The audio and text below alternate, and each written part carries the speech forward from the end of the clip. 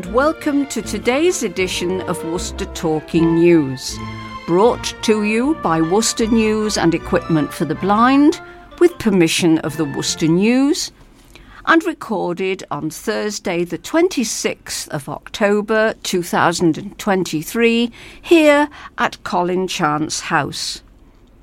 I'm Evelyn Brock, editor for this edition, and with me to read for you are Moira Lowe and Richard Pugh.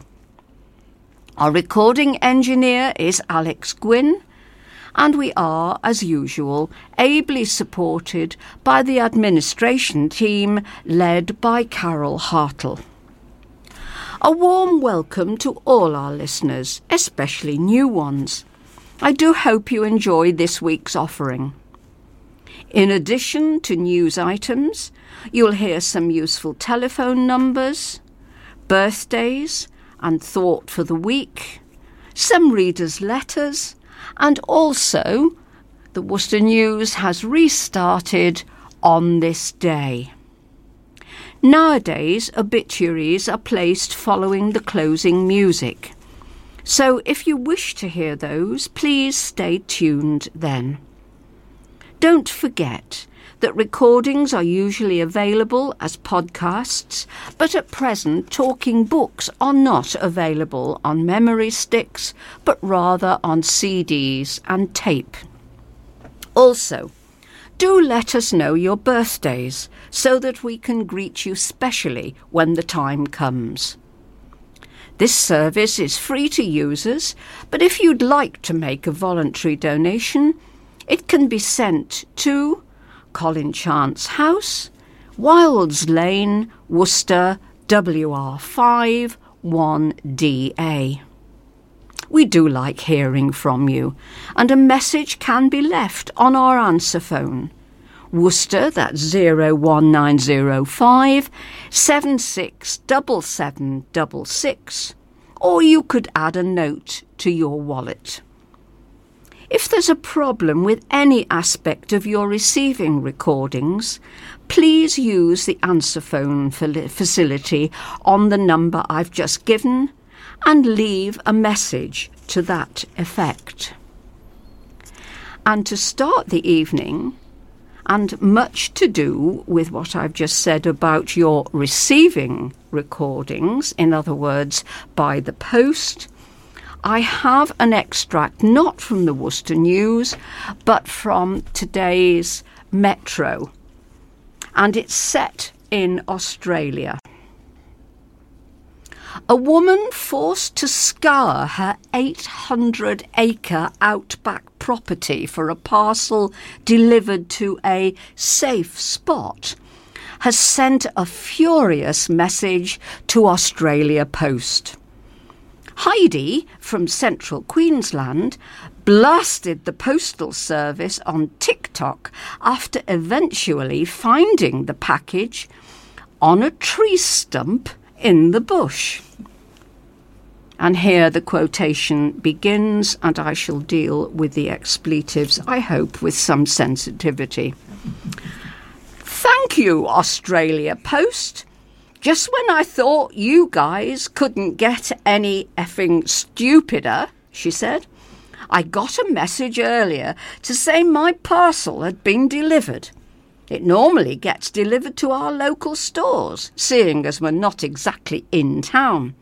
I go down to the store doesn't have it. I looked into the Australia Post app, and they've said they've left it in a safe spot. Heidi continued, I've just found my parcel, which is worth $100, £52. Any sensible person, you'd think, would drive up the driveway to the house at the top and leave it up there. But no, not this clown. They thought, I'll just drive in and pick a tree and hope like hell the owner finds it. Thank God the owner did find it. She added, only by sheer luck. I had no idea which tree this was under. Cheers, Australia Post. I'm absolutely sure that the Royal Mail will deliver yours in a much simpler and more convenient way. So we'll start now. I'll ask Moira to read out the birthdays. Okay, so birthdays coming up in the next week. On the 29th of October, Betty Griffiths, and the 3rd of November, Brian Ferris. So have a lovely day when you get to your birthdays. Thanks, Moira. And I'll now ask Richard to read the thought for the week. This is an extract from Isaiah chapter 30. This is what the Sovereign Lord, the Holy One of Israel, says. In repentance and rest is your salvation. In quietness and trust is your strength.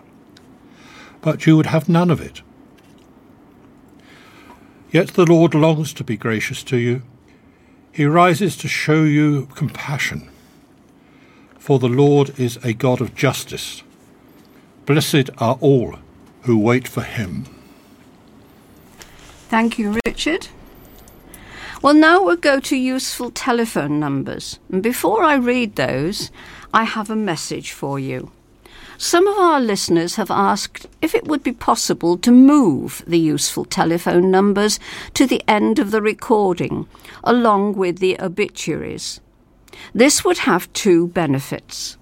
The first, that the numbers would always be in the same place each week, making them easier to access. And also it should allow a little more time for more news to be recorded. But before we make this change, we would like to consult you, our listeners, for your feedback. If you should feel strongly about the telephone numbers being moved, please can you let us know, either via a note in your wallet or by leaving a message on the answer phone.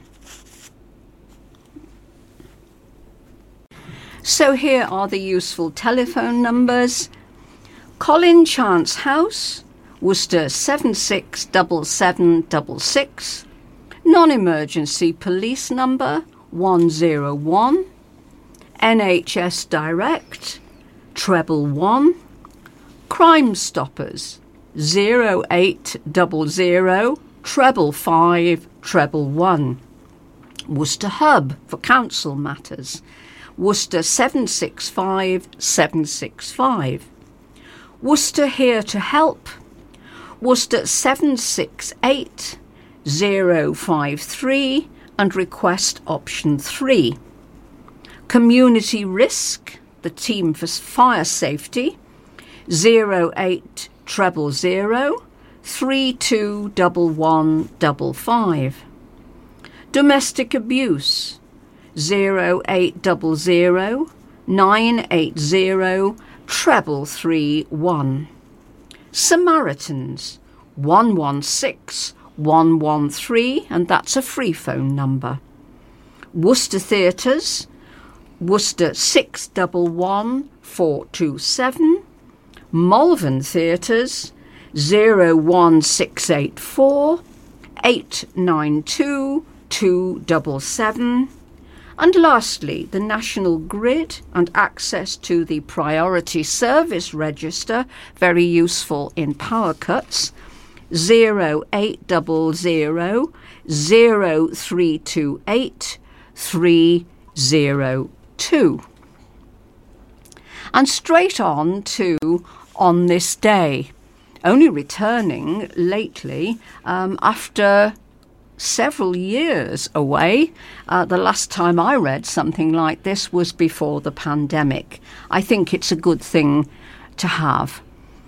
So on this day, this particular date, in 1965, the Beatles went to Buckingham Palace to be presented with their MBEs.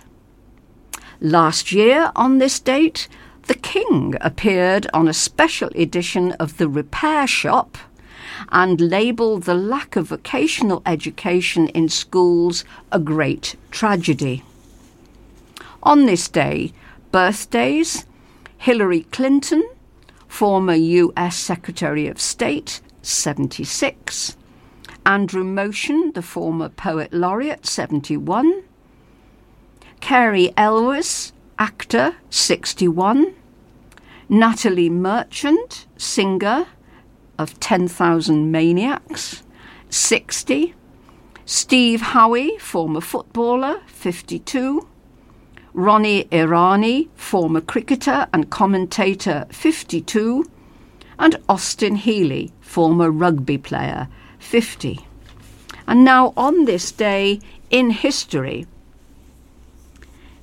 1760, on this day, George III became king, beginning one of the longest reigns in British history, 60 years of tremendous change, during which he went violently insane. I think it's since been proved that he had the condition called porphyria.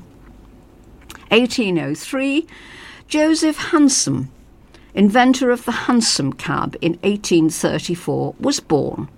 They proved the most popular of London's cabs and were later introduced in New York.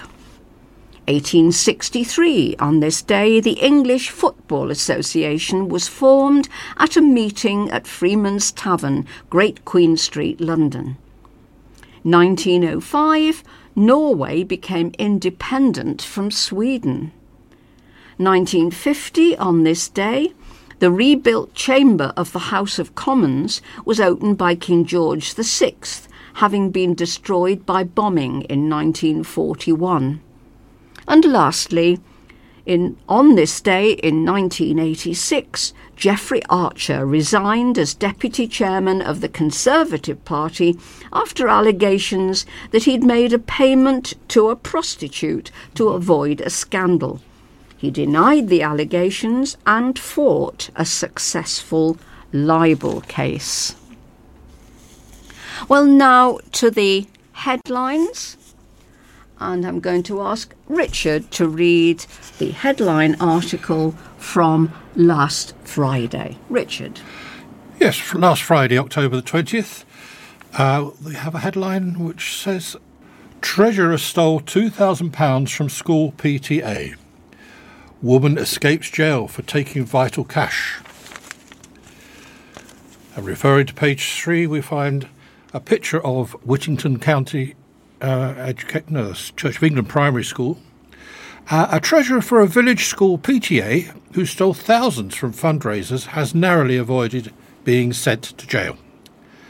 Thief Natalie Field of Bestman's Lane at Kemsey cried in the dock as magistrates warned her she would now have to stay out of trouble, otherwise she wouldn't escape prison again.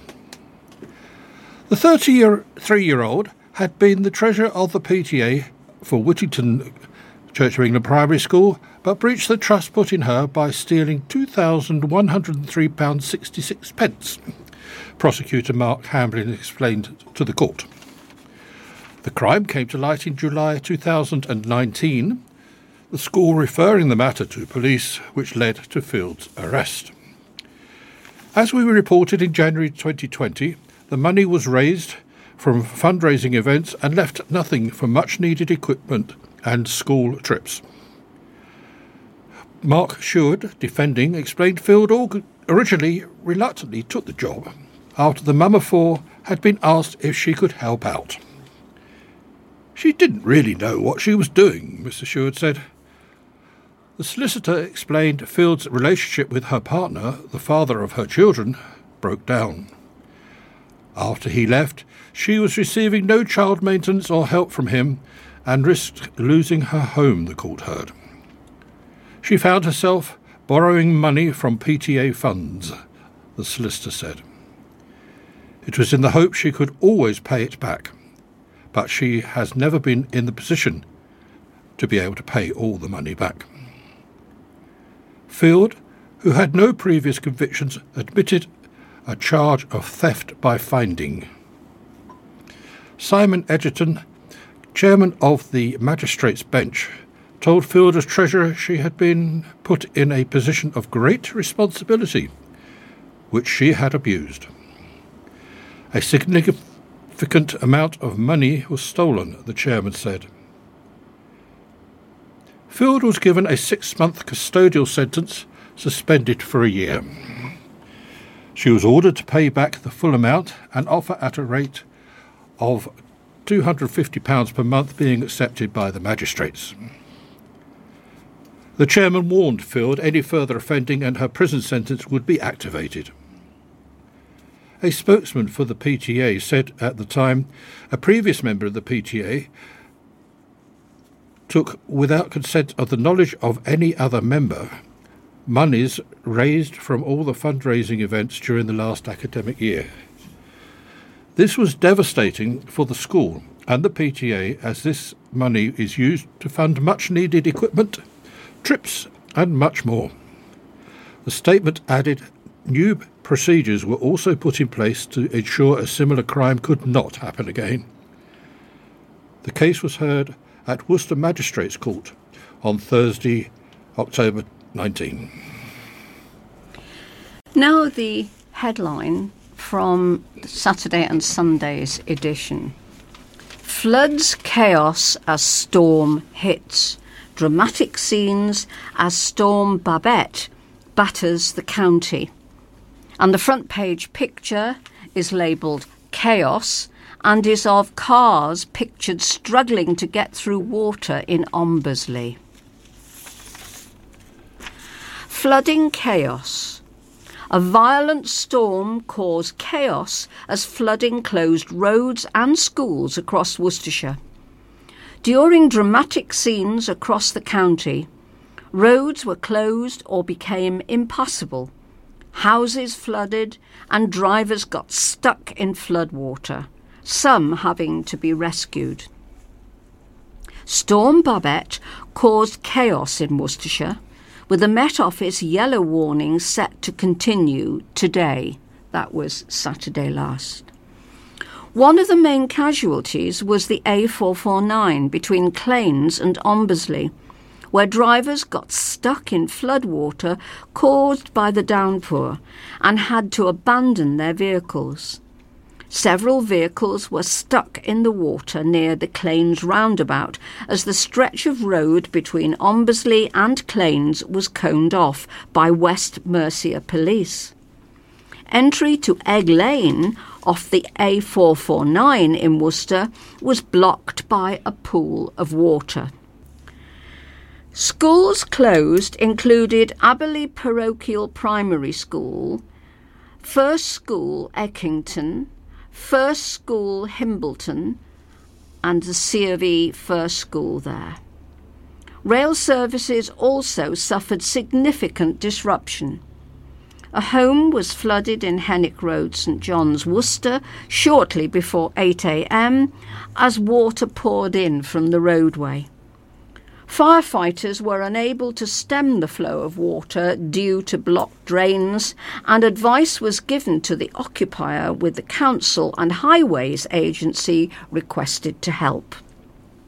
A crew was called out to make vehicles safe after a crash in Droitwich at 7:57 a.m. One Droitwich fire station crew attended the A4133 Ombersley Way Island, where the incident involved 2 vehicles with no people trapped. One female casualty was left in the care of the ambulance service, with the police also in attendance. A fire service for spokesman said they were called to a vehicle in deep water in Ombersley at 9:47 a.m. yesterday. A man was stranded in about 3 feet of water in Main Road.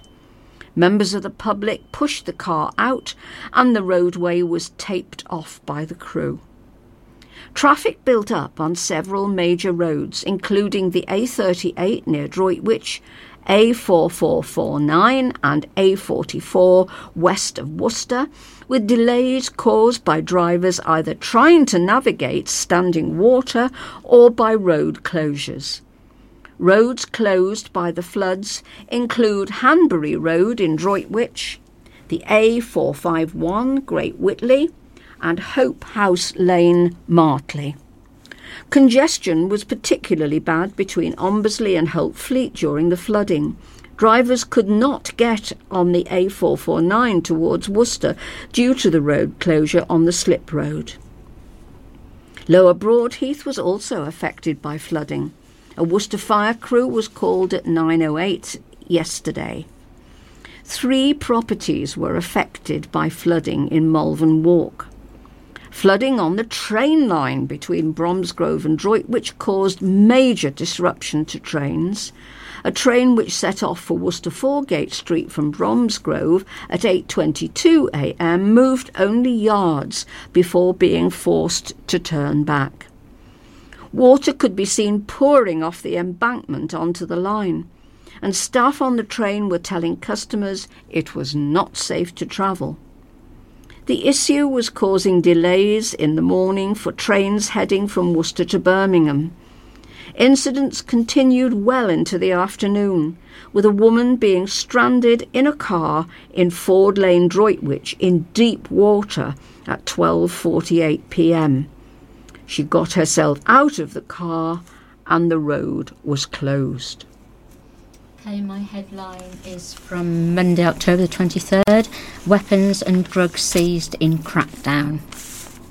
More than £300,000 worth of drugs was seized and 68 people arrested as part of a police crackdown on County Line's drugs gangs. Officers also confiscated 9 vehicles, 27 weapons, 73 phones and more than £16,000 in cash. West Mercia Police were taking part in a national week of action targeting County Line's gangs, who often exploit children and young people, recruiting them to deal drugs on their behalf. The force said that from October 9th to the 15th, officers closed down 4 county lines and took dangerous people, weapons and drugs off the streets. Police carried out safeguarding work to protect vulnerable people and children from being exploited by County Line's gangs.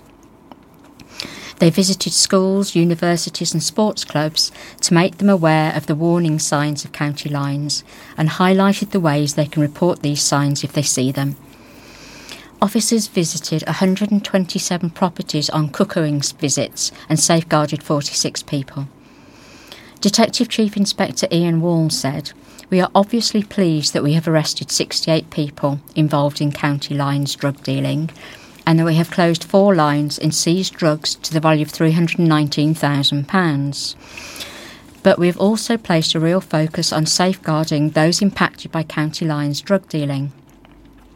Positive action by West Mercia Police and our partners has led to a significant number of young and vulnerable people being diverted away from becoming further involved with County Line's offending.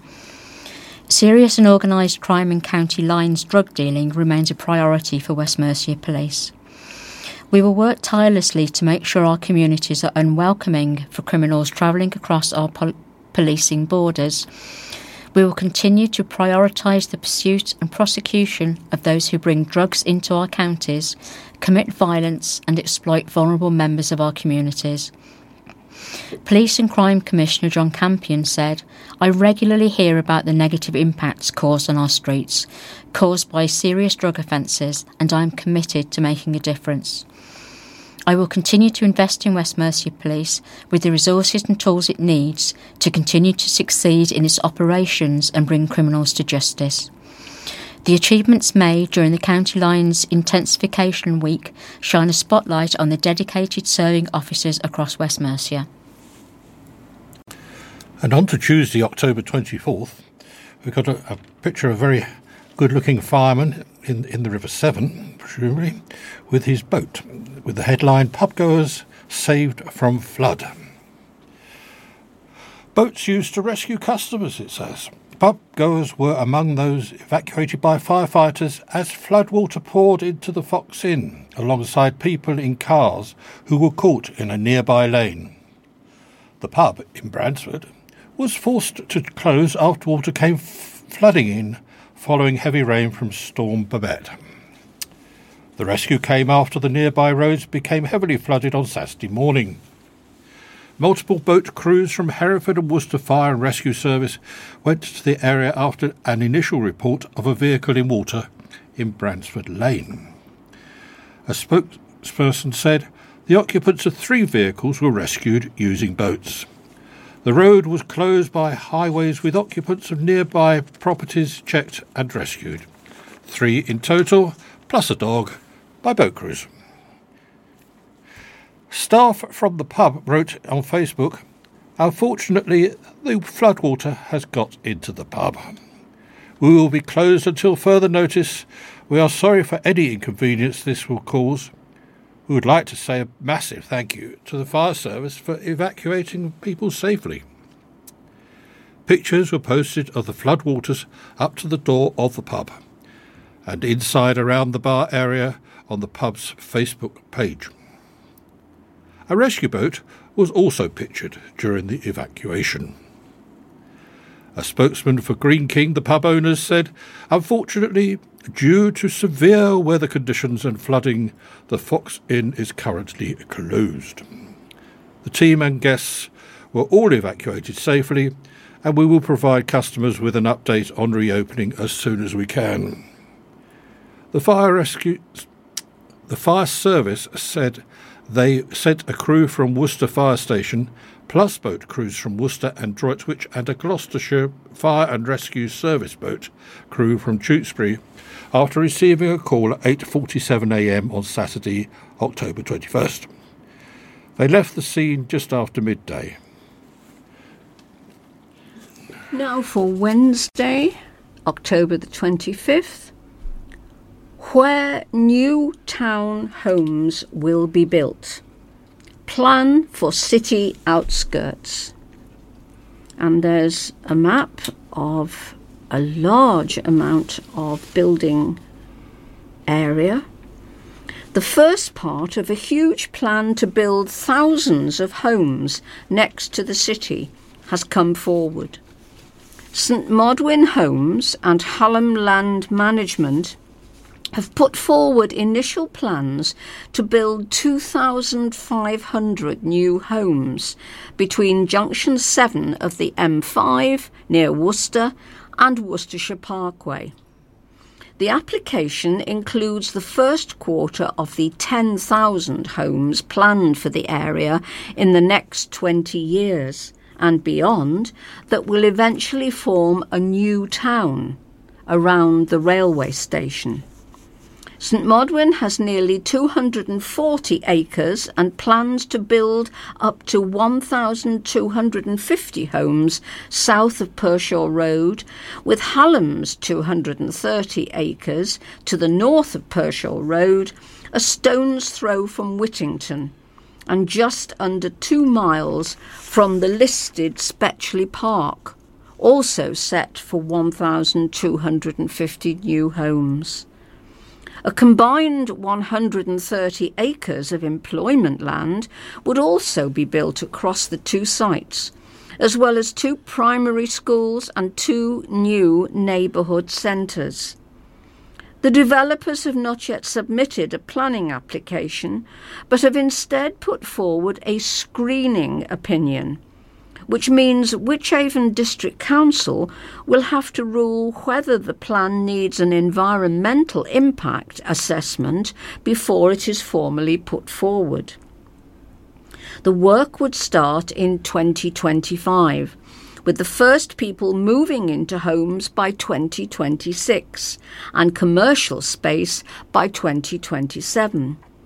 The remainder of the work would be finished by 2032 and 2035 respectively. In 2021, St Modwyn, the developer behind several other major schemes in and around the city, including the nearby Weirgorian Park off Whittington Road and the 255 home plan just south of St Peter's, revealed it had joined up with landowner Merton College, based in Oxford, to bring the plan to life. And earlier this month, a group of landowners and housing developers, which included St Modwyn and Hallam Land, joined forces and launched a month-long public consultation, which runs until November the 6th, asking for views on its plans to build thousands of new homes, schools leisure and community facilities, shops, parks, and a major new link road.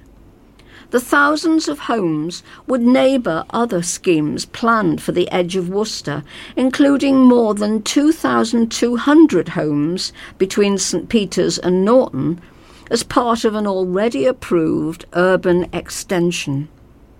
The urban extension also includes plans for a care home, hotel, schools, a leisure centre and outdoor sports facilities, offices and employment space, allotments, parks and green space, a gym, shops and restaurants. Okay, so we come to today's headline. Victims burgled while they slept. A 46-year-old drunk burglar with a lengthy criminal record is back behind bars after sneaking into a city property and stealing from sleeping victims. Thomas Gregorczyk burglary was the fourth he had committed since arriving in the UK in 2014, Worcester Crown Court heard. Colin Phillips, prosecuting, told the court at 4:30am on June the 4th the victims returned home from a night to the student accommodation they were living at in Court News, Farrier Street. The prosecutor explained the pair that night slept on sofas in the communal living room at the property. At 5am, Gregorczyk, who was drunk, tried the door at the rear of the property, and after getting in, he crept into the living room area of the downstairs flats where the pair was sleeping. One of the victims, a woman, had her mobile phone and bag near her, and the defendant stole her mobile phone, a Santander bank card, driving licence, university identification card and rail card. Gregorczyk also stole a second mobile from another victim, the court heard. In the morning, when they both woke up, they realised both phones were missing, the prosecutor said. When the woman called Santander, they confirmed the card had been used that morning at two newsagents in the city, with more than £35 worth of items bought. After activating the Find My Phone feature of her iPhone, the woman's phone was shown to be in Nash's Passage, Worcester. Police using that information and CCTV to arrest Gregorczyk 3 days later. The prosecutor said since 2014 he had accumulated 10 convictions for 14 offences, including handling stolen goods, theft, possession of a knife and the burglaries for which he had already served jail time. Mr Phillips said he had been on licence when he committed the offence.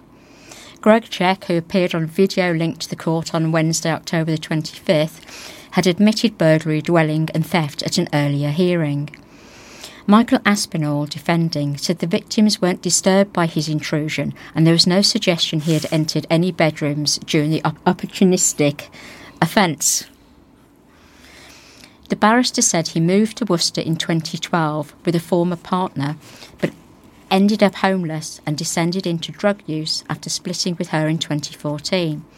He highlighted it was his first burglary at a home. He is now totally absent from drugs and alcohol, Mr Aspinall said.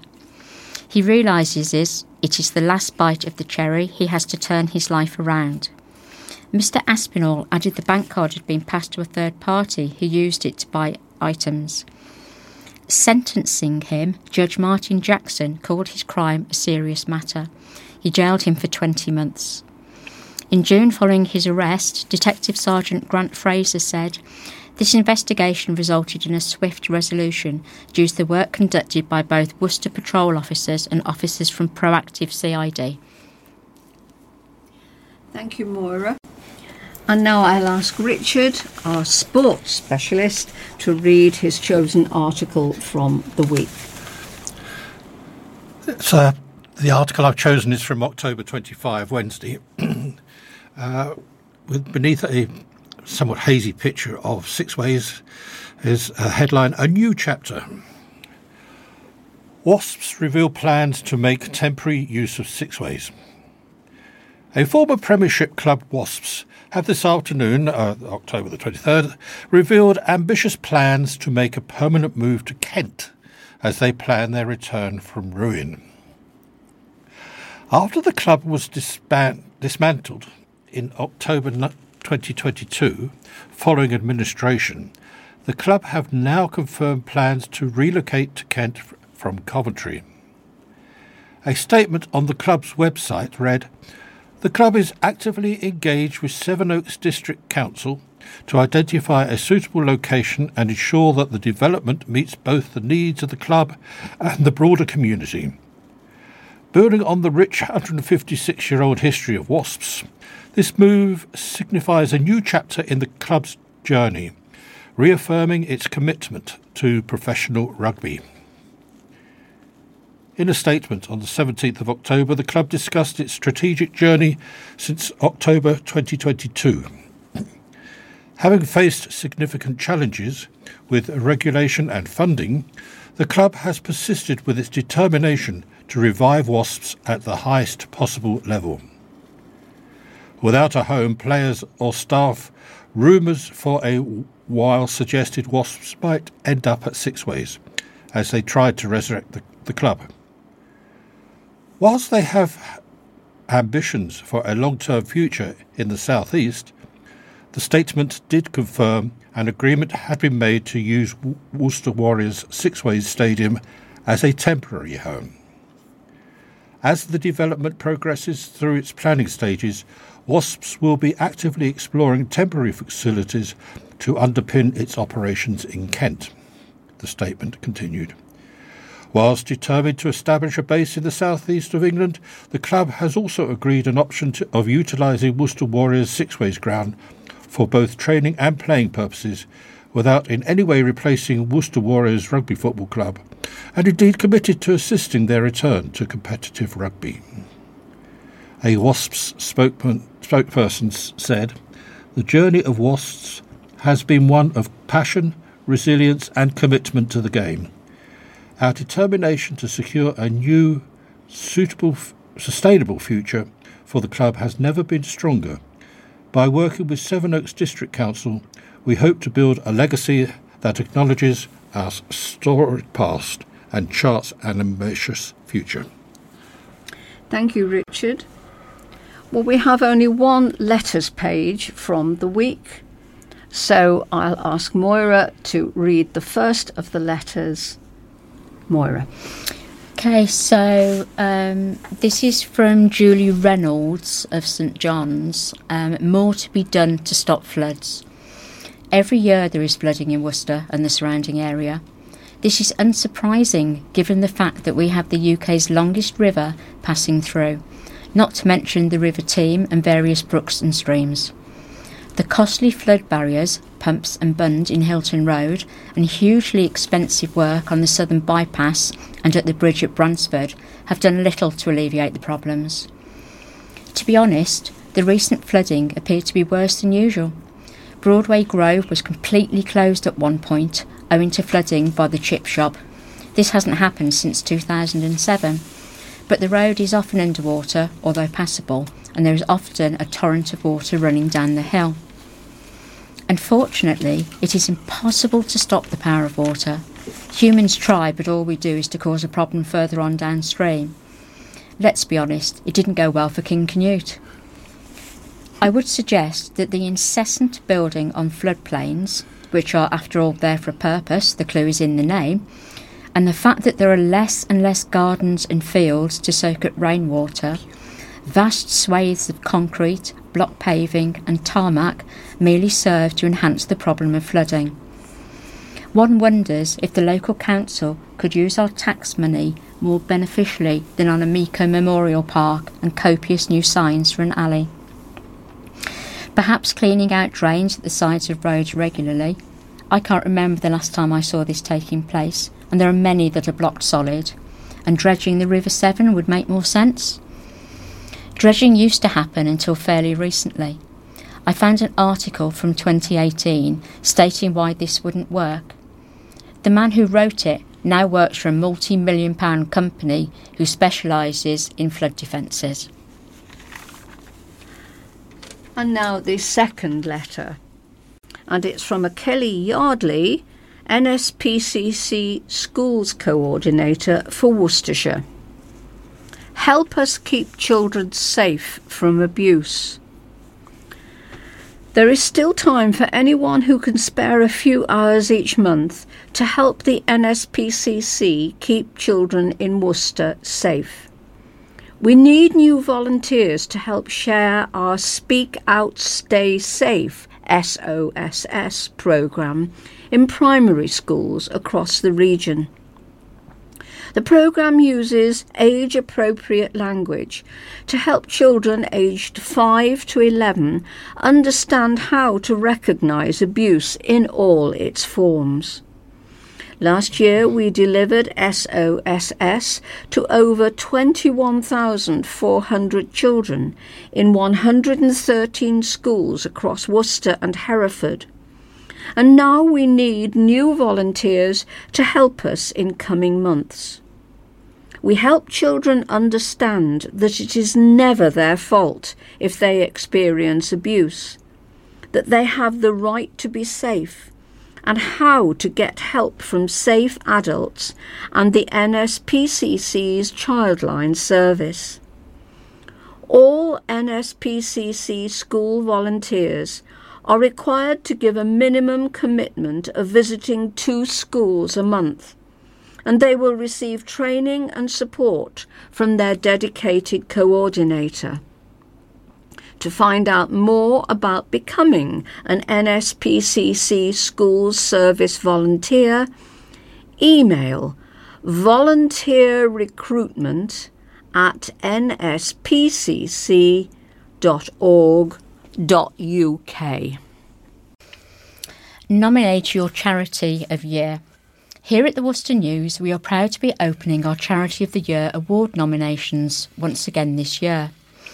If you volunteer or work for a charity, or you may just want to support your favourite local one, you can nominate them to win the £1,000 cash prize we are making available to support great local causes. The cash prize is being donated by our parent company's charitable arm, the Gannett Foundation. This year alone, the Gannett Foundation will donate £26,000 to charities across the country. Once all nominations have been received, we will review the charities with the highest volume of nominations and choose from these, which, in the editor's view, offer the greatest benefit to the community to receive the £1,000 cash. Worcester News editor Stephanie Priest said, "There are so many amazing charities across Worcester that do fantastic work for local people. This cash prize will help one of them to do a little bit more. We'd love to hear from readers via the nomination form which charities you would like to see the money go to. As well as the money, the winner will get some great publicity too as our Charity of the Year for 2024, so get voting. You can nominate the charity of your choice by simply completing the form printed in your Worcester News on any date from Monday, October the 16th to Thursday, November the 30th. All nominations are welcome, but please bear in mind that charities that have benefited from a donation in the past will not be eligible this year. Your chosen charity can only win if they get nominated, so get voting." We heard earlier about the grand plan for the houses on the planning applications on the 24th of October. We have reference to house plan being refused. A government inspector has ruled that a plan to build homes on a green space buffer used to protect homes will not be allowed to go ahead. The application for permission to build up to 5 homes on green space off Trotts Hill Lane East in Warndon villages on the edge of Worcester fell at the first hurdle when it was rejected by planners at Worcester City Council in April. An appeal was then made to the government's planning inspectors in a bid to get the decision overturned, but it was thrown out in a decision that branded the land unsuitable for housing. Planners said the application by John Glackin clashed with all the council's policies on conservation and significant gaps, which are supposed to protect land between to keep towns, cities and villages separate and distinct from each other, and the important greenfields should remain untouched. The report by the planning inspector said the proposal would result in encroachment onto land which presently has an open, undeveloped character and would diminish the significant gap at this location. The proposed development would not be a suitable location for housing. The proposal would urbanise the site and would significantly harm the open rural character and appearance of the site and surrounding area. The plan would have seen the new homes built next to Trots Hill Farm and the Georgian-era farmhouse to the east of the 2014 approved coach house. The council added that despite the plan being relatively small scale, it was still unacceptable and would undermine all its rules on protecting green space. The area, which is home to a number of listed buildings, is already heavily protected because it lies within a conservation area, and is also classed as sensitive, with archaeologists believing it to have been populated around the time of the Domesday Book in 1086. The council's archaeologists did not object to the plan, but said the lack of information in the application meant they were unable to decide whether there was anything of high significance still in the ground. The space was also earmarked in 2016 in the South Worcestershire Development Plan as land that should be protected, and has stayed in the current version, which is currently undergoing a review. And now one of my favourite articles, one from the history of Worcester. And the headline here is "The Tank Engine That Became Folklore." And there's a picture to start off the article of a tank engine, a small engine, rather reminiscent of the redoubtable Thomas. It was nicknamed the Vinegar Express, but only by comparison. In this case, by comparison with the lumbering horse-drawn drays that would have done the job instead. The little tank engine that hauled heavily laden wagons from Hill Evans' giant vinegar works in St Martin's Gate, Worcester, across the main line at Shrub Hill Station was certainly no Flying Scotsman, but it became part of the city's folklore for more than a century. And that was because hundreds of people came across it every day.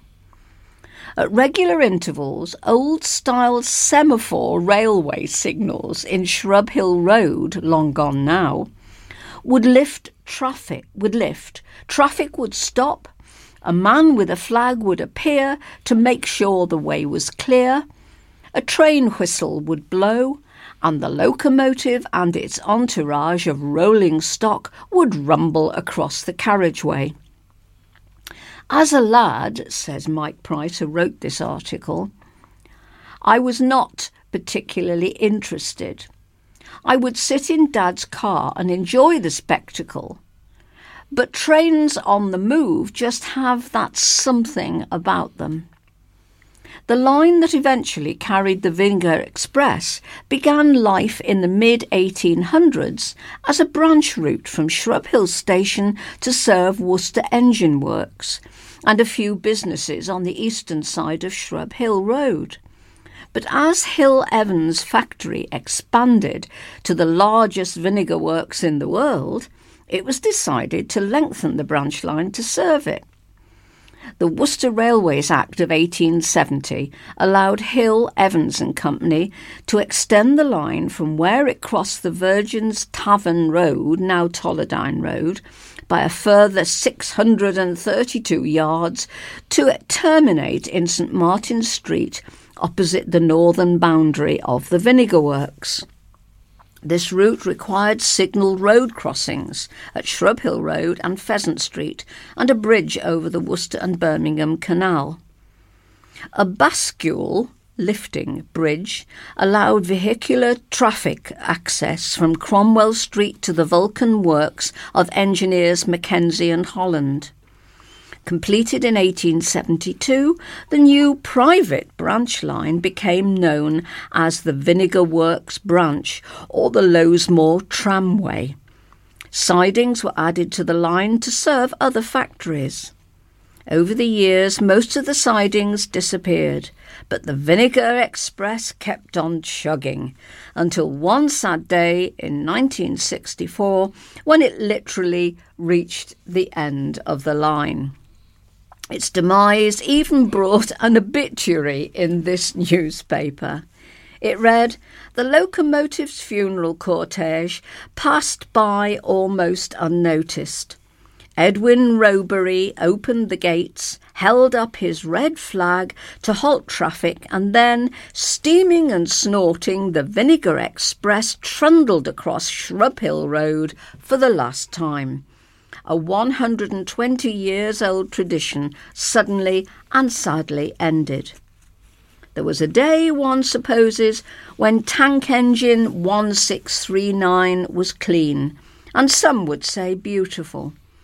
But on this final journey she was big and baleful, her great hulk blackened by age and her bearings creaking from a lifetime of hard work. Yet with her sister, tank engine 1661, she had done a fine job over many years.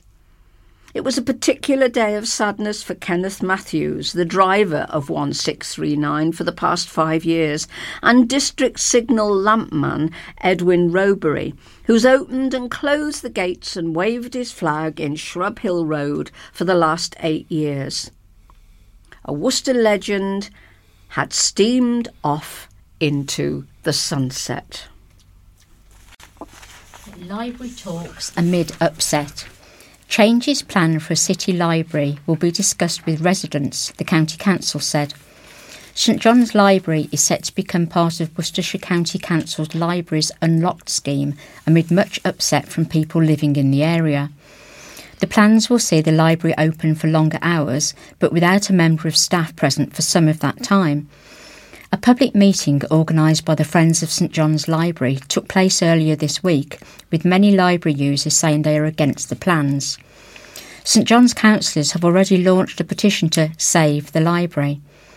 A spokesperson for Worcestershire County Council said, "We are finalising our arrangements for Libraries Unlocked engagement sessions with members to talk through how the programme will work at St John's Library. We will run these sessions once a go-live date has been identified, and we have a clear picture of how Libraries Unlocked will work at St John's Library."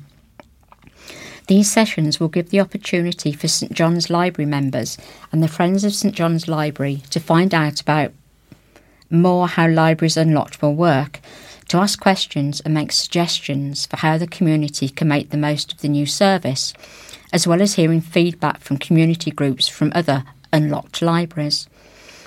The spokesperson said the council is talking to children via local schools to find out when they prefer to visit the library unaccompanied. Staff availability will be worked around at their preferred visiting times and to minimise disruption to their library access, they said. We have already received feedback from customers on the times of day they think work best for Libraries Unlocked hours and are consulting with library staff to seek their views. We've had really positive feedback from community organisations using the first 2 libraries to be unlocked at Droitwich and Stourport. Groups and members have been able to visit their local library outside of usual opening hours, meaning they become an even more important part of local community life than ever before. This week's Mayor's Diary is an appeal from Councillor Lewis Stephen to support his project to beat fears of the internet. Many people over 55 are struggling with technology, be the device a mobile phone, tablet or laptop. If you feel you are in that category, you are not alone. The latest figures show that 35% of adults aged 50 to 70 and 70% of the over 70s do not use the internet. With so many everyday tasks increasingly only accessible online, it is easy to see that this exclusion can often add to older people's feelings of isolation and loneliness. Age UK have made it their mission to support as many over 55s as possible to overcome their fear of the internet and enjoy the benefits of being online. These can include sending and receiving emails, filling in online forms, sharing photos and videos, watching favourite films and TV programmes, and doing online shopping and banking. Age UK's service is offered for free, and they are even able to loan any necessary hardware for free during the support period. Age UK have 12 local volunteer tutors, usually people who work or have worked with technology, currently supporting individuals with face-to-face sessions in their Worcester and Malvern offices. And they also provide doing home visits where mobility is an issue. Experience has shown that most clients do not want to learn the ins and outs of a particular program, such as Word or Excel, but are much more likely to want to solve problems like connecting with the internet, setting up their device to suit their needs, or finding out how to utilise the benefits from this or that online application. This part of the UK Age UK Worcester, and Malvern Hills' work is growing in importance, and one of the reasons why I am working to raise funds for them this year. You could support my appeal by making a donation at www.worcester.gov.uk/mayor. The next article is Tank Driver 21 Gets Ban. A driver in the Royal Tank Regiment has been caught drink driving for a second time at the age of just 21. Marcus Hill of Sedge Close, Worcester, appeared at Worcester Magistrates Court to admit his latest offence on Thursday, October the 19th. Conrad Lisk, prosecuting, said police spoke to Hill, who was sitting behind the wheel of a Ford Focus with the engine on in Tunnel Hill, Upton, on October the 1st. He was fairly intoxicated, the prosecutor said. There was a strong smell of alcohol. He was unsteady on his feet, slurring his speech. The prosecutor said Hill, formerly of Minge Lane, Upton, accepted he had been driving the car immediately, telling officers he suffered from alcoholism. After failing a roadside breathalyzer test, Hill was taken to the station where the evidential sample given was 75 mcg in 100 millilitres of breath, the legal limit being 35. Mr. Lisk added Hill's offence was aggravated by it being his second offence of drink driving, the previous taking place in 2021 when he was banned for 14 months. Nick Roberts, defending Hill, said the defendant had been out with his girlfriend in Upton and had meant to stay at her place, but after falling out, he decided to get in his car. Mr. Roberts said Hill was a member of the regiment but was on sabbatical. The solicitor told the court, as Hill drove tanks on public roads, it would be unclear if the inevitable ban would mean he could return to the army job. Mr. Roberts said this is something he will need to take up with his regiment. Hill had been dealing with grief following the death of a family member through misusing alcohol at the time of the offence. Mr. Roberts added the defendant was now getting help. Simon Edgerton, chairman of the magistrates' bench, said, "The circumstances are concerning to the bench. Obviously, this is your second offence." And Hill was disqualified for driving for 38 months. He was fined £345, ordered to pay costs of £135 and a victim surcharge of £138. His offer to pay the £618 total at a rate of £25 a week was accepted by magistrates. Divide over latest Scala plans. The City Council remains divided over pushing ahead with building a new arts venue. Worcester councillors have vowed to continue with plans to revitalise the Scala Theatre in Worcester, after scrapping a move to build a 500-seat venue in favour of a new multi-use arts centre. The modified work would create a more flexible space at the Grade 2 listed former theatre in Angel Place to host music, drama, film screenings and comedy. But the political dividing lines have been drawn over the plan, with Labour accusing the Conservatives of allowing the project's budget to spiral out of control. Tory councillor Stephen Hodgson said the new arts venue would not put the city on the map, and the gap in funding, which totalled more than £1 million, should have been found elsewhere. It could have been so much more, he said at the Policy and Resources Committee meeting in the Guildhall on Monday, October the 16th. It's sad that we are going to end up with this. It's better than what is already there, but it doesn't really put us on the map. If we had the political leadership in this council, we would have taken a bold step. We would have found the extra funding. Good luck with the project, but it's not what was envisaged when my party was running this council. Councillor Jabir Riaz, deputy leader of the Labour group, said the council had now taken a grip of a project that had been spiralling out of control under the last Conservative leadership, and the proposal was now what the people wanted. The council was forced to scrap plans for a 500-seat venue at the Scala Theatre earlier this year, citing rising costs for the budget woes. Green councillor Marjorie Bissett, joint leader of the City Council, said the current plan to build an arts centre for everyone would be better for the city than a 500-seat theatre. I think that's really valuable, she said. I don't know where we would ever have found the funding. Worcester City Council was forced to redesign its landmark plans for the Scala Theatre after seeing its budget balloon in the last year. The modified work would create a more flexible space at the Grade 2 listed former theatre in Angel Place to host music, drama, film screenings and comedy.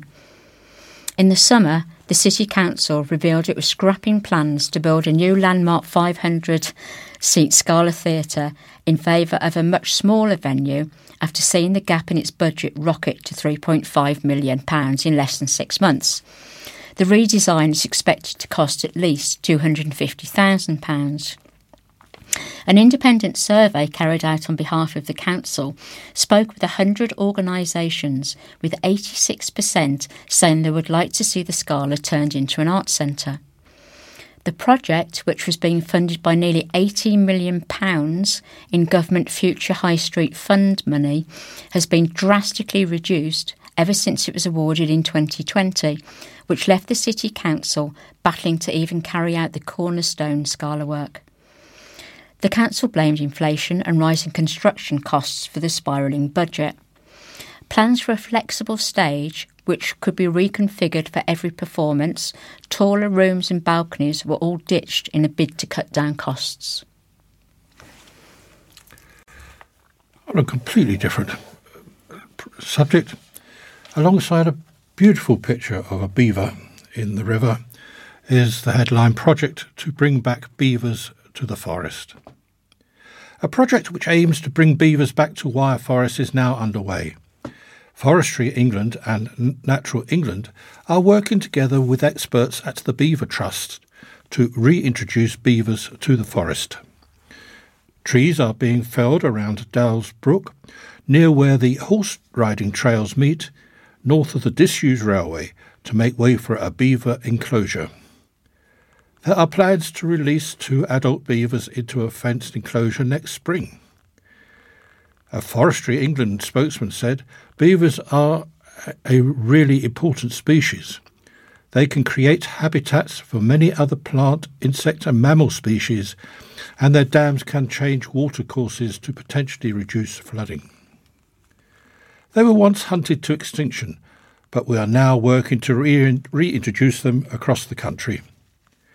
After successful projects in the Forest of Dean and Yorkshire, Wyre Forest has been identified as a perfect place for beavers. And now a different interest again from what Richard has offered us. Can we connect with other worlds? The use of clairvoyance and mediums to connect with other worlds has long held a fascination for many. and now their depiction in literature and film was the subject of a talk by an expert from the University of Worcester. Lecturer in English literature Dr. Lucy Arnold was speaking at the Commandery on October the 25th, exploring the ways in which mediums, clairvoyance, and the situation of the séance itself have been represented in popular culture from the Victorian period through to the present day. I am thinking about why these figures are still so compelling to us, the ways in which they might both fascinate and frighten us, and what these cultural representations might have to tell us about changing attitudes towards death and grief, particularly at a time when the COVID-19 pandemic profoundly unsettled our conventional mourning practices, she said.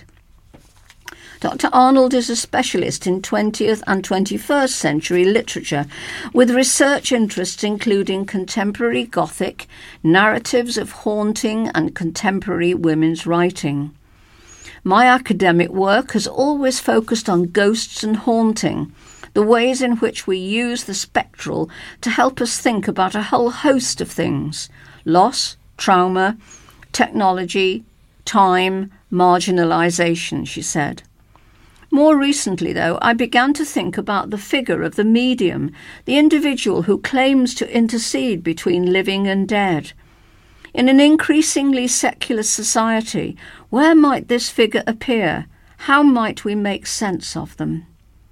Clairvoyance first became popular in the Victorian and post-First World War eras, and this was reflected in the literature of the time. This can be explained on one level, said Dr. Arnold, by changing mourning practices, particularly in the wake of the war, when the scale of bereavement combined with the impossibility in the majority of cases of bringing the bodies of loved ones home for burial, created a demand for alternative ways of connecting with the deceased. There are a wide range of depictions, from Henry James's 1880s novel The Bostonians and T.S. Eliot's 1920s poem The Wasteland, to more contemporary examples, such as in Sarah Waters' Affinity and Hilary Mantel's Beyond Black. The séance situation is a focal point in the most recent Agatha Christie cinematic adaptation, A Haunting in Venice. Most fascinating, though, Dr. Arnold said, is how varied these representations of mediums are. She says they've been used for comic effect, but equally others are depicted as sinister, suspected of deceit, or rendering terrifying through their proximity to haunting, where there are others whose powers torment them and deplete them, who are made vulnerable through their contacts with the dead. Inevitably, as attitude towards spirituality, dying and the dead, and to mourning and trauma have changed since the Victorian period, so too have the ways in which readers respond to these figures in fiction, she said. Whereas some Victorian readers might have received these representations as reflecting prominent social, religious practices, contemporary readers have a much wider range of interpretative options, particularly given that spiritualist demonstrations are more visibly a commodified form of entertainment in the contemporary moment than a belief system. Ultimately, though, the medium acts as a conduit for questions about the possibility of life after death, which remains relevant and poignant across cultures and historical periods. A narrow city centre street is unsuitable to be used as a de facto coach station, say residents. King Street in Worcester has on-street parking for coaches as well as a council car park. But residents say the coaches bring noise and air pollution, as well as causing traffic chaos, and are calling for better facilities. Why doesn't a self-respecting city such as Worcester have a dedicated coach station? Said James Newby, who has lived in King Street for 2 years. There are only 2 spaces, but we get 3 or 4 coaches lined up, contributing to the congestion in the city. King Street is being used as a de facto coach station when actually it is a medieval street. We've had coaches turning up in the middle of the night, which impacts on people's health and their right to enjoy some peace and quiet. Alfie Carney, who also lives in the street, said, "Why is there no designated coach station? These are large, dangerous vehicles which cause a great deal of air noise and light pollution." Residents said the coach bays were created in 2016 before the residential development of King Street had started. "Having a residential area changes everything," said Mr Carney. "There are no ratepayers, but councils behave like there are no residents. Look at the chaos caused by coaches. Scenes usually seen at designated stations for a good reason. They are large and pose risks. Then the accompanying traffic, hundreds of cars racing in and out, hundreds of people. It's absolutely insane that this is allowed to continue." A Worcester City Council spokesman said, "We are aware of some complaints about coach parking in King Street. There is a 20-minute waiting limit at the bus stand there, and vehicles are not allowed to return within 1 hour. We will be increasing our patrols in the area and will be issuing penalties where required." Decisions about whether coaches and other vehicles are allowed to park on the carriageway in King Street are a matter for Worcestershire County Council, as they are the Highways Authority.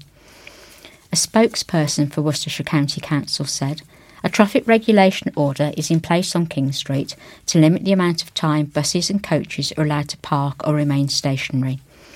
The order allows vehicles with more than 8 seats to be parked on the street for 20 minutes. This order ensures that visitors to our city can visit the local attractions, for example the cathedral and the commandery. There are no plans to review the current order. We are aware of residents' concerns regarding enforcement and are continuing to liaise with the County Councillor and Worcester City Council."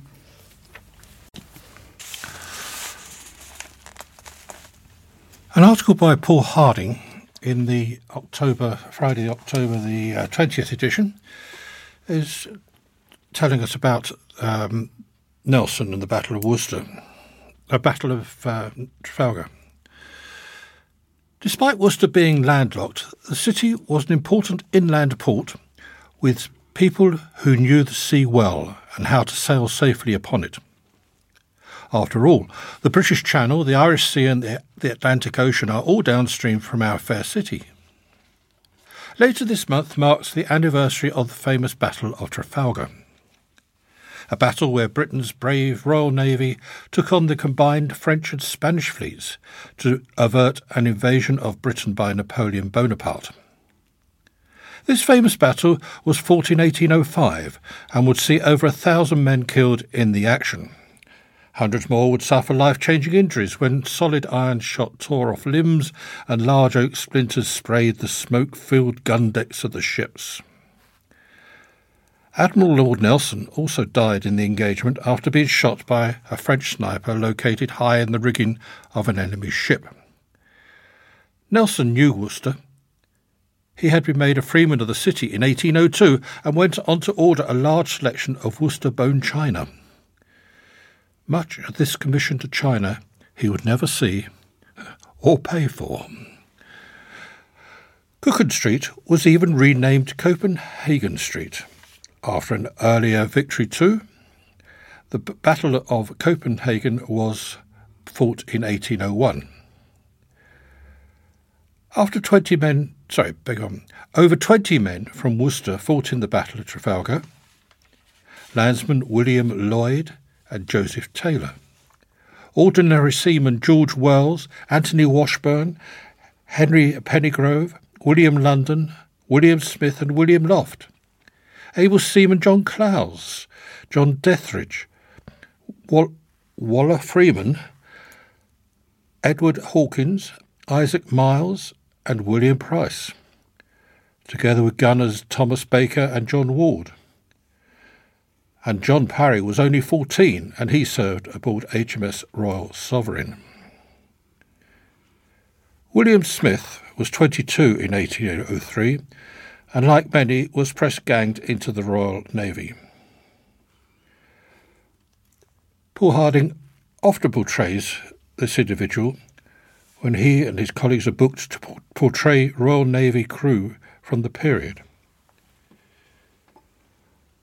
William Smith fought on HMS Victory, the fleet flagship. You could still visit the ship today at the historic dockyards in Portsmouth. It was on this ship that Admiral Nelson was shot and where he would die of his injuries deep in the belly of the ship under lantern light.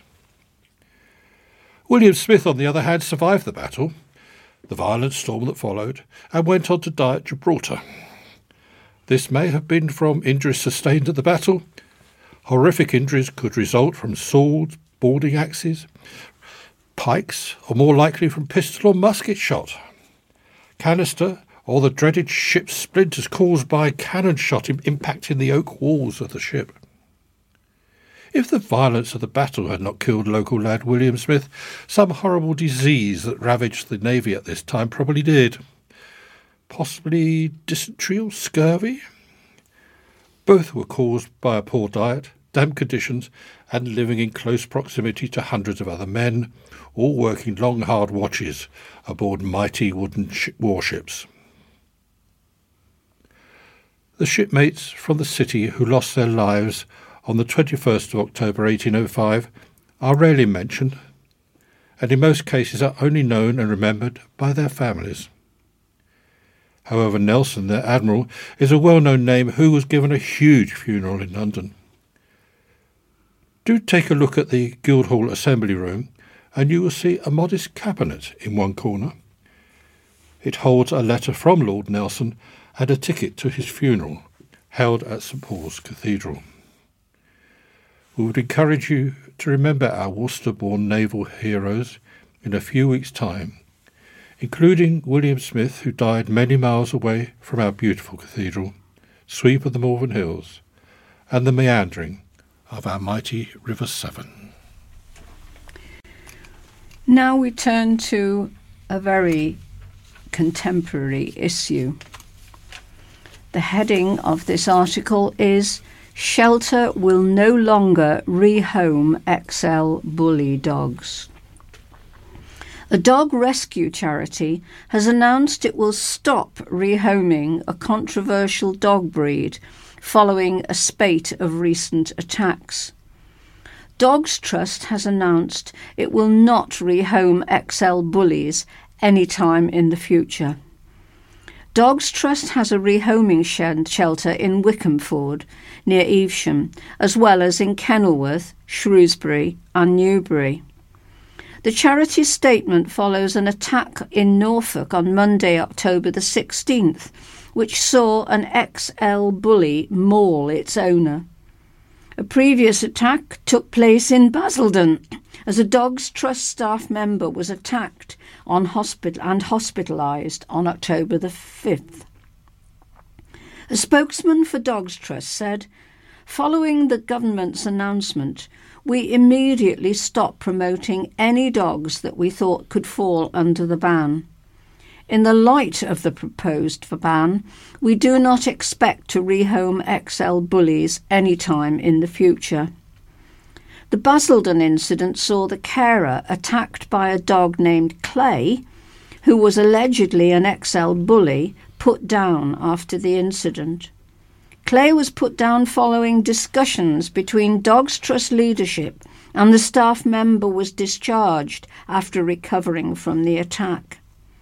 The Dogs Trust spokesman added, "Since the Prime Minister announced a ban on American Bully XL type dogs, we have seen an increase in the number of calls regarding American Bully XL type dogs.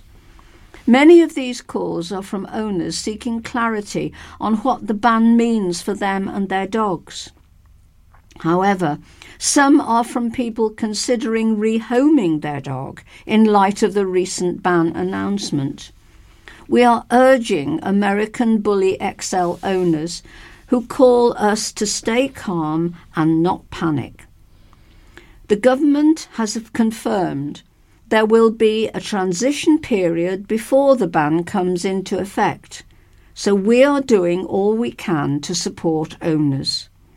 This includes providing behaviour advice through our behaviour support line and signposting callers to our website for advice and guidance pages, where we offer specific advice, including online training tips. We will also be offering new services such as specialist muzzle training to support dogs affected by the ban to help owners comply with new restrictions. Until the government has issued further guidance, we're not currently rehoming any dogs that we think could be typed as XL Bully type dogs. Plans for a new artificial football pitch next to a city leisure centre have been given the green light. Worcester City Council is looking to build the new all-weather 3G pitch at Purdyswell Leisure Centre off Bilford Road, and the Council's Planning Committee backed the move at a meeting on October the 19th. The approval came despite concerns about microplastics being used for the surface, with one councillor saying it was a disaster. Green councillor Eleanor Round said, "Are we saying that because there is a need for more pitches, that outweighs the environmental issues? I just have grave concerns that what was great a few years ago, the world's view and our viewpoints have changed, and I don't think there's ever a reason for microplastics to be used. Environmentally, this is a disaster." The planned use of microplastics has faced criticism before, with the City Council's Lib Dems raising concerns over the harm it could have on people and animals in July. Clane's councillor, Karen Lawrence, said the environmental consequences of using a plastic surface could not be ignored. At the moment, the council expects the new pitches to be open by October 2024. The pitches would be open from 9 a.m. until 10 p.m. during the week and 9 a.m. to 8 p.m. at weekends. A plan to build a new 4,400-seat stadium for Worcester City FC alongside a new all-weather 3G pitch was rejected by the council in 2017. The Football Foundation, which is in charge of handing out government and FA money to grassroots football, is expected to agree to fund 80% of Worcester's much-needed 3G pitch, but a decision on the funding will not be made until next year at the earliest. To meet tight deadlines, the Planning Committee was due to be asked to vote on the plan with a recommendation it be given the green light, despite the County Council's Highways Department remaining unsatisfied and only removing its objection at the last minute. Highways officers at Worcestershire County Council called for the application to be deferred, asking for more information about whether the existing leisure centre car park could cope with the extra demand. The City Council said building the new 3G pitch would not add to traffic or parking problems around Purdyswell, but in August the County Council demanded proof. An assessment has been carried out and the council is set to have its Football Foundation bid scrutinised next month, ahead of a hearing on January the 15th next year. If the parking studies were not finished by the end of the month, it would have had a domino effect that rendered a November review useless and pushed the hearing with the FA from January to April next year. The delay would push up costs and delay the opening of the facility from October 2024 to January 2025. I'm very grateful to Evelyn for letting me have yet another history matter to read to you today, as she is a normal history expert. This under a headline, How Our Infamous Plot Shaped Our History. If successful, it was an event that could have changed the course of history. But a University of Worcester historian will argue that the Gunpowder Plot still made a huge impact on British life in an upcoming talk. Taking place on Sunday, November the 5th, the same day that the plot was due to be put into action, Professor of Early Modern History, Darren Aldridge, is delivering a title called Gunpowder, Treason and Plot, Anti-Catholicism in 17th Century England. This delivered at 1 p.m. in the Commandery in Worcester. Most people know the story of the Gunpowder Plot, said Professor Aldridge, how it was discovered, its main players and what happened to them. But beyond this, I want to show people that the uncovering of the plot had far-reaching consequences, in particular driving greater fear of Catholicism in England, which would shake the country's political and constitutional foundations in the years to come. Professor Aldridge specialises in 16th and 17th century religious history, with a particular interest in witchcraft and the devil, the supernatural, and the religious context of the English civil wars. On the evening of November 4th, 1605, Guy Fawkes was discovered guarding 36 barrels of gunpowder during a search of the cellars of the House of Lords. He was part of a Catholic conspirators' plan to assassinate Protestant King James I of England by blowing up Parliament and establishing Catholic rule in England. The foiling of the gunpowder plot has been marked annually ever since, on November the 5th. But Professor Aldridge's focus is less on the incident than its aftermath. The plot propelled the most powerful force in 17th century politics and religion, he said. This was anti-Catholicism, which played a decisive role in the outbreak of the English Civil War. Indeed, you can make a strong case that the fear of Catholicism caused the downfall of two monarchs, Charles I and his son James II. He will be delving into some books printed soon after the gunpowder plot to illustrate this. As part of the talk, members of the audience can hold and read books printed in the period, including one of the earliest accounts of the gunpowder plot itself, with handwritten notes in the margins. Professor Aldridge will use these to explain the importance of anti-Catholicism in this period, and the major part it played in the English Civil War 40 years later. The 17th century was a time of intense religious conflict and intolerance, he said. These books illustrate the prevalence and significance of anti-popery, from the gunpowder plot to the English Revolution and beyond. Tickets for the talk cost £7 and are available at www.museums-Worcestershire.org.uk/events/5-gunpowder-treason-and-plot. Attendees can explore the rest of the commandery for half-price day admission. And to finish, an upbeat number. More children sign up to read, and it's illustrated by a picture of the Mayor of Worcester, Councillor Louis Stephen, handing little Keris Howell her Summer Reading Challenge medal. More than 2,100 children across the county crossed the finishing line and completed this year's Summer Reading Challenge held in Worcestershire libraries. It's the country's biggest literacy event and is a fun and engaging way of maintaining children's reading skills over the summer holidays. 750 more children took part in this year's challenge than last year. Almost 2,200 children read 6 books and completed the challenge, and over 340 children signed up for a library card over the summer holidays. Many libraries also hosted sports-themed activities during the holidays to keep children entertained and engage with the theme Ready, Set, Read, which focused on reading, sport and play. Across the county, a total of 145,329 books were borrowed. Councillor Marcus Hart, Cabinet Member with responsibility for communities for Worcestershire County Council, said, "We're absolutely thrilled to see that so many children have taken part in this year's Summer Reading Challenge. We also want to give a big shout out to our brilliant staff and volunteers who talked to the children about their books and organised many fun activities this summer. We can't wait to see what next year's challenge has in store." Well, now we've come to the end of this evening's recording.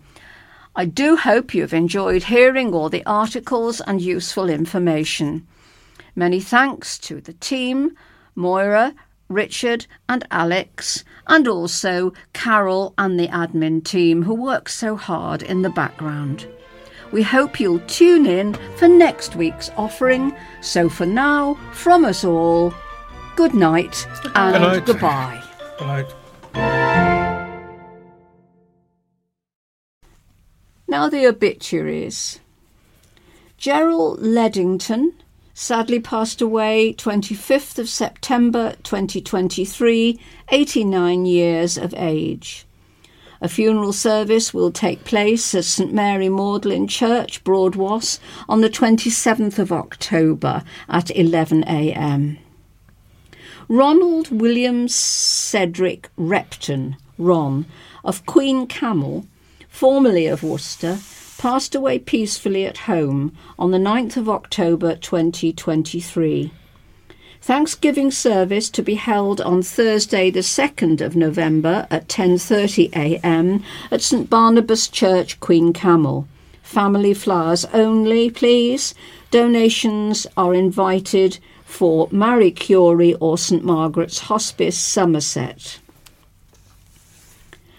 Ronald Redman, Ron, ex-Froude, passed away peacefully at home on the 6th of October 2023, aged 94 years. The funeral service has taken place. Anthony Henry Russell, Tony, former EBA International, passed away peacefully on October the 8th, 2023. The funeral service has taken place. Peter, or Pete Finch, passed away peacefully on the 13th of October, aged 72 years. Funeral service at Worcester Crematorium on Tuesday 31st of October at 3:15. Family flowers only, please, but donations if desired for Brain Research UK. No black by request, a touch of blue would be desirable. Kieran, also known as Kevin Quinn, sadly passed away on the 16th of October at St Richard's Hospice. Father to Neil and Stephen. A funeral on Thursday the 2nd of November at 2:30 p.m. at Worcester Crematorium, followed by the wake at the Bull in Fernal Heath. All welcome, family flowers only. Joyce Elizabeth Irwin passed away peacefully in hospital on 7th of October, aged 92 years. Funeral service at St George's Catholic Church on Tuesday the 31st of October at 11:30, followed by interment at Astwood Cemetery. Flowers or donations if desired for Diabetes UK. And Tony Llewellyn Bevan, aged 77, of Chelsea, passed away very peacefully on the 10th of October 2023 from a short illness, with his family around him. Funeral service at Wyre Forest Crematorium at 4:30 p.m. on Wednesday the 1st of November, followed by a memorial for family and friends. You are encouraged to wear rugby jerseys or Scout and Guide attire. Family flowers only. And Roy Edwards, otherwise Geoffrey, late of Whitegate's Bromyard, sadly passed away at Hereford County Hospital on the 29th of September 2023, aged 79 years. Memorial service followed by interment of cremated remains at St Andrew's Church, Breedenbury, on Saturday the 25th of November at 3 o'clock. Donations to St Andrew's Church, Breedenbury.